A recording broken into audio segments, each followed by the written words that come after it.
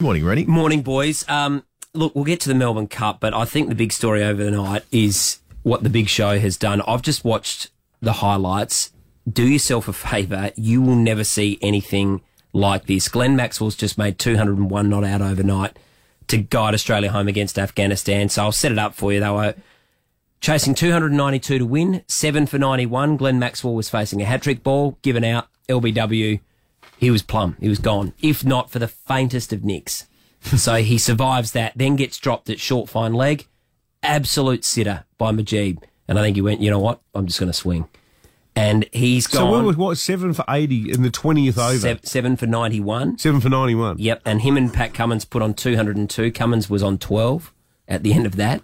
And he made 201. Now, in that, he's hit 21 fours, 10 sixes, just the third player in history to get a World Cup double century. It's the 10th highest ever score in a one-day international. He started cramping from probably about 90 or 100. He literally cannot move, and it's all just swinging from the hips and Didn't Zampa come down, padded up, ready to go on, thinking this guy can't continue, and Maxwell sent him away? He just kept swinging. I've never seen cleaner hitting, like from a stable base. It is extraordinary. These are the winning runs. This is how they brought up the win. They needed 6 to win, and he needed 6 to get the double century. A 6 to bring up 200 and win the game. Everybody here's on their feet. And Maxwell hits it high. Can it make it? It does make it.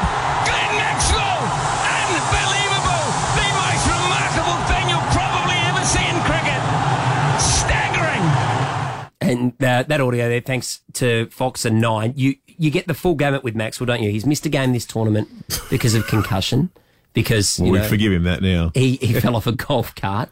He makes a golden duck in another game. Yeah. That's the way he plays. It's high risk, but unbelievable. It's the greatest one innings ever, isn't it? I think by an Australian, yeah, it's close. It has to well, be as close. an 8th wicket stand. Yeah. Because most of the double centuries you think about, it's with batsmen coming in at first or second drop. Well, and the All context too. Yeah, it's to get to a World Cup semi-final. Yeah, it's massive. You can't help but feel a little bit sorry for Afghanistan because that probably would have put them through. Or very close. Wow. Along with it. I think Australia probably still would have made it. This guarantees they make it to the semi-finals. Because Afghanistan would have leapfrogged New Zealand. That's right, on an extra win. So they played really well, they're Afghanistan. a good team. They're a very good team. The thing I liked about the Maxwell innings, Rennie, too, no helmet, no hat, just clean up top. Yeah. Got the job done. I haven't seen that since the 80s, I think.